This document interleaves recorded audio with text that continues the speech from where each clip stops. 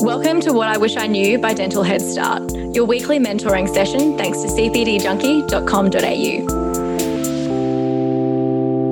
We all know that one kid in our class who never seems to study, is always playing games or out hitting the town, and yet they still somehow pass with flying colours and is everyone's favourite friend. Welcome back to What I Wish I Knew. My name's Erica, and in this episode we're back with part 3 of my grad series with Dr. Jeff Koh, where we reminisce on his days in dental school. And surprise, surprise, he wasn't always that superstar student.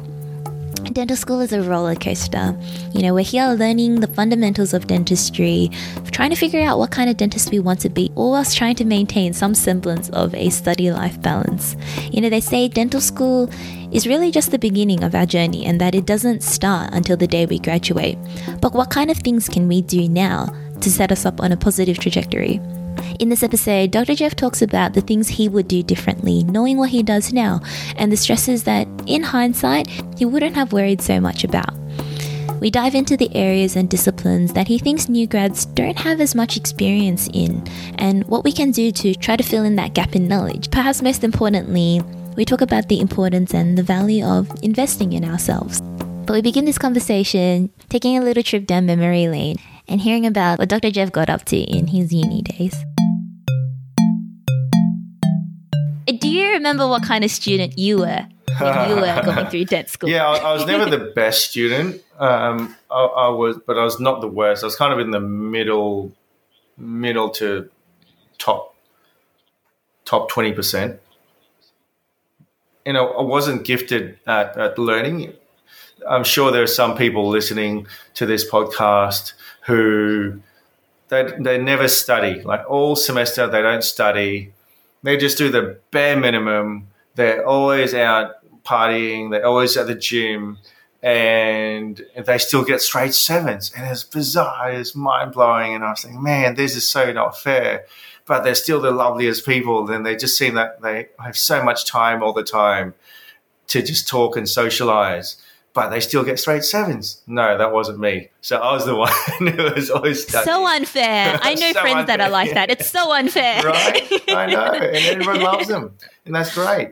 But no, I was the one studying all the time, every weekend, every opportunity. I would and I could. I was always head down and keeping up with my notes.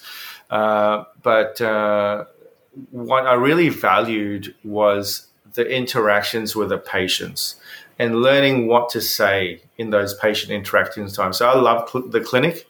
I didn't enjoy the lab as much, but I loved the clinic because that gave me that time to speak with and interact with the patients and really learn personality types and what to say when things go wrong.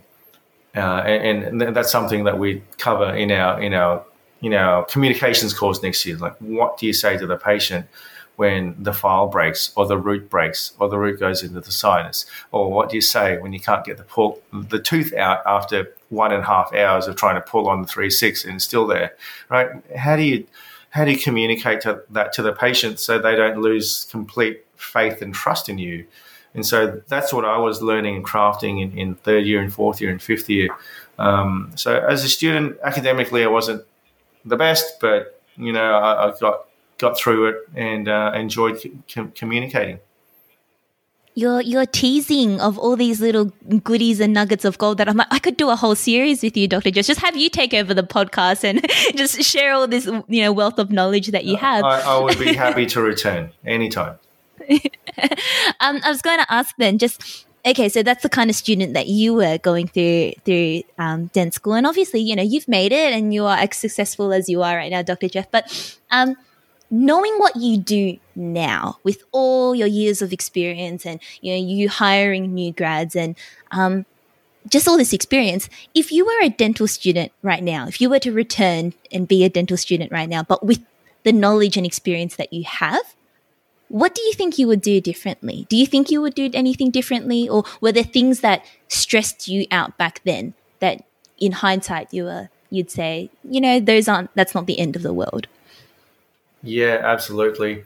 One, there's a couple of things, and I'll start off with the first one is what you can do now at the university level. And I know I've harped on this a lot, but you need to spend less time with your head in your textbook. Stop reading Sturtevant's Pathways to the Pulp and Cohen, and spend more time communicating with your patient and learning how to talk, right? And because the biggest predictor of success across all professions and industry is someone's ability to communicate. And that is it. So just learn, go to courses go to the Dale Carnegie Institute, go to Tony Robbins, go to learn about personalities and how to deal with different types of people. That is it. You're going to get through dentistry, right? And it's not a big deal if you get 90% on your test or 85%. Big deal. But the biggest predictor of how much money you'll earn when you graduate, or the biggest predictor of how successful you are or how happy you are in life, and that's really what we are all here for. We just want to be happy, right?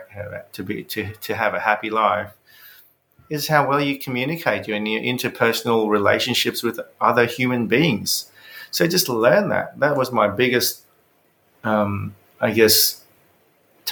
when I looked back 5 years later. I thought, wow, university, I spent all this time with my head in the textbook, but I should have been out at happy hour more on Friday afternoons at UQ at Turbot Street. I should have been drinking with the lecturers more, because though that is what taught you how to get a patient to say yes to your treatment plan. That's how you get case acceptance, by being able to persuade a patient to change their mindset. So that's one. And number two, and is there a regret? Maybe it is. One of the first early on, jobs I had was in a clinic that did a lot of really quick and simple and cheap dentistry. It was like rebate only, a lot of things, and it was all about how quickly you could do everything. So that's the type of dentistry that I grew up with in the first 3 years. And that's what I knew. I didn't know anything else. So I had to do it quick at the expense of quality. So I just do it really quick, fillings fall out, stick it back in with Fuji real quick anyway, shove some Fuji, send the patient on, just grind down real quick, get them out of there. So be careful with what clinic you go to and what type of dentistry they practice in the first 3 years, because you probably don't want to go to that clinic that has 15 minutes for a new patient checkup and clean, and you're seeing 25, 30 patients a day. That's probably not the best thing for your development as a dentist in the first 2 years out. Yeah, it's that balance of wanting to get experience but not doing it to the point of compromising quality. It's that time of year again. Before June 30, we have to renew our indemnity insurance. And when I look for an insurer, I'm looking for someone who's going to be there when I need their help. They're going to act fast and they're going to be by my side so I can practice with confidence. I get all of that from Dental Protection Limited.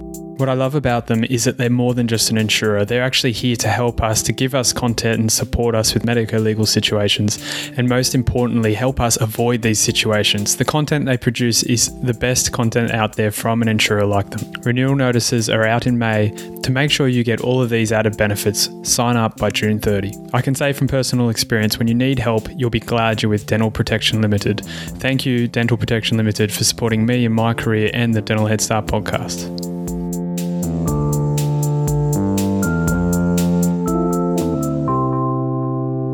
A new patient examination in our clinic is 1 hour. We take 1 hour with a new patient to do your 011, 2022s, 114, 121, full set of photos, intraoral, extraoral photos, OPGs, all the rest of it, and take the time. So if the clinic you're looking at goes, oh no, it's only a 20-minute checkup and clean, get them out, swipe the health fund through, just take whatever that is. Well, I advised you against those ones. Just learn how to do dentistry well and properly, and it shouldn't be a race to the bottom. You don't want to just be in the JB Hi-Fi versus Harvey Norman. How cheap is your fridge going to be? Sort of dental clinic, right? Oh, we can do $100 cheaper. Yeah, I'll go there. That's not the sort of dentistry you want to be doing as a grad. You alluded, in our previous segments about just things that we can do in our final year to make the most of it. And one of the things you said was, taking clinical photos before and after. And you also mentioned doing CPDs. I kind of want to explore this a little bit more. I guess they're two separate topics, but let's start off with just like CPDs, right? Like, what kind of courses do you think? Obviously, communication is the theme of our conversation any today. communication course, and get to a communication course that's not in dental. Mind-blowing. There's the tip of the century, Erica. Get out of dentistry. There are so many great communications courses that are not run by dental CPD providers. Get out there. Look at them. Because guess what? It's taught in every single industry, sector, and profession, communications. So, get out there and learn how it's done in the business world in many different aspects. So that's one. But what other courses? Yeah, get out to courses in oral surgery. One, you just got to learn how to pull out a tooth.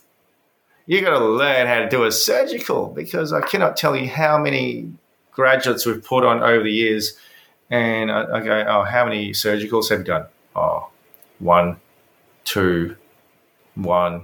Right? It's just you can count them on one hand. And I was the same. So when you actually run into that problem with a patient and you've got 30 minutes to surgically remove that upper six, you're sweating bullets. You just can't do it. So get to some surgical courses. Learn how to suture. Right? So surgery, pros, i.e. crown and bridge work, because one of the biggest what's the word for it? It's not failures, but one of the biggest aspects of undergraduate teaching that they fail to teach well is treatment planning in a difficult patient with a worn dentition and missing teeth, multiple missing teeth, and you're thinking, what do I do here? Is it a removable partial denture? Do I have to build up the VD? Do I have to coverage all these back teeth first? I don't even know where to start, right? Because the patient just comes in with a tooth that they've broken. They've broken their one incisal edge, and they want that replaced, but it's a deep bite, it's a worn dentition, and there's TMJ issues. You just don't know what to do. So the quicker you learn those things, the better for you and the more attractive it looks to the employer if that's on your resume. So in recap, communications, oral surgery, pros, and throw in endo, because I've never met a grad who's good at doing endo. Yeah, you've all done anterior endos, that's fine, but molar. I'm talking about molar endo.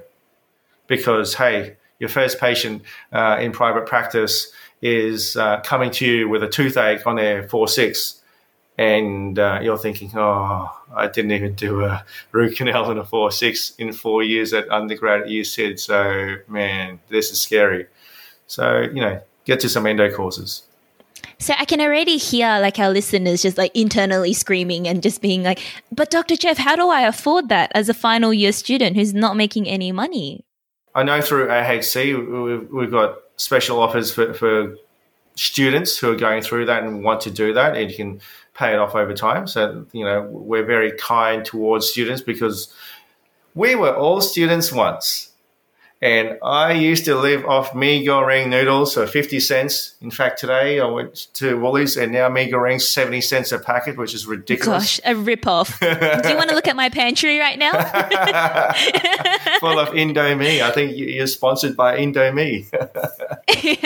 So we'll look into that. We were all there once, right? And at least through our company, we go, okay, we're going to look after the student and give them affordable payment plans or payment options, because we get it. We were all there once, and if you need to get to these courses, you need to get to these courses to just upskill and increase your level of skill and knowledge to be able to land that job next year.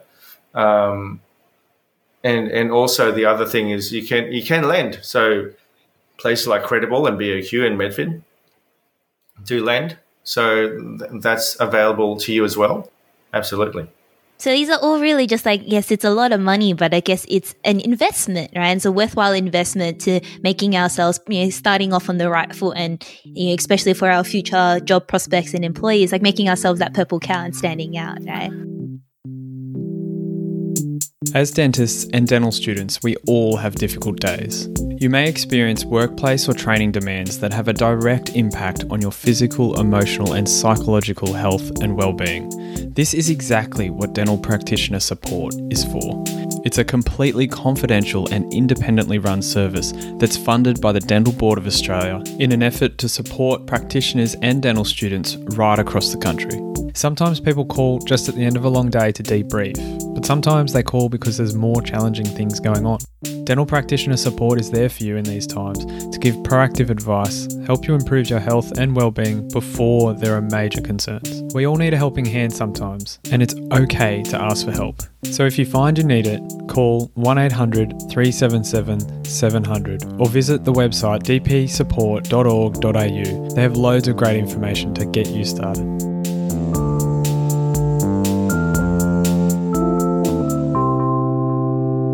Well, Warren Buffett, the world's most famous investor, said that the best investment you can make is in yourself. That's right. So I cannot tell you how much money I've invested in myself in CPD and training over the years. It'd be easily over $200,000 in CPD. But I love it. You just got to keep on. You cannot stay still. As Tony Robbins says, you are either growing or you're dying. There's no such thing as staying stagnant. A plant is either growing or it's dying, and I don't want to be dying. I'd rather be growing. So invest in yourself. And you can't possibly lose out by investing in yourself. It's not something that depreciates or devalues, right? Oh my goodness. And no, you're 100% right. And that's just opened up another little avenue I'd love to explore a little bit. I know we're short for time, but investing in yourself in terms of personal development. I'm not even talking about dentistry or communications at all. I'm talking about stress and anxiety management. I'm talking about emotional management. I'm talking about mental health, because there's so much of it around these days. And it's a very serious topic, but it does affect everyone in society at some stage. And if you haven't gone through times when you've got anxiety or you're feeling nervous or all these other things, or thoughts are in your mind about things, it's debilitating. It stops you from even turning up to work. And so invest in yourself in those courses as well, in your personal development, your mental health, your emotional resilience. There's so much out there. You just don't know what you don't know. For sure. It's actually something that I've actually been exploring a lot throughout lockdown, because we've obviously been in Sydney, been in lockdown for however many months now, right? But it was almost a blessing in disguise, because before this, we were just running nonstop, just clinics, lectures, just not even a second to breathe. And then suddenly we're in lockdown and you've got nothing better to do. And for me, it was a really good moment of just self-reflection and just really looking at myself and like, wow, I've neglected so many aspects of myself and of my life that this lockdown has kind of given me the opportunity to really invest in that. Stop, reflect on your life, what you're doing, how you're doing it, on your relationships you have with the closest people around you, and how you keep your mental health as well. Meditation is how I do it. I love meditating, do it regularly. You can do it very easily. For people like apps, I love Headspace. I'm a Headspace addict. I think I've chalked up over 200, 300, maybe 500 hours on Headspace, and I love it. It's brilliant. So I can strongly recommend that. I guess to end things on, because I think this is a really nice note to end it on, but I guess for our final tips for our final year students, right? Because this segment is all about making the most of your final year. What would your tips be in terms of just looking after yourself? And, we all go through, this isn't exclusive to students. Obviously, as a dentist and as a graduate, regardless of how many years out you are, we all go through those moments of feeling incompetent or feeling inadequate or feeling like, you just want to give up, right? What would your final thoughts or piece of advice be to those people feeling like that? be kind to yourself and stop trying to keep up with the Joneses. Too often we look on social media, on Insta and on Facebook and DPR and stories, and you see, all these people doing amazing things, and ceramic veneers and full mouth transformations and prepless veneers and all this stuff. And, I need to be able to do that too. I'm just a graduate and, I don't know too much, but I need to be able to do that. How about, stop comparing yourself to everyone. It's okay. You run your own race. You're the captain of your own ship, and you just do things at your own pace. And we all fail because guess what? Experts were novices one day as well. Every expert used to be a novice, and every expert are where they are and who they are because they failed a lot. And they just know how to fix those or avoid those issues now. So in terms of failures and problems, I say, and here's my quote I'll leave you with, problems are opportunities that life gives to us to help us grow. And that's how I look at problems. They're opportunities. There's no problems. I love that. I think that's such a nice way to end it off.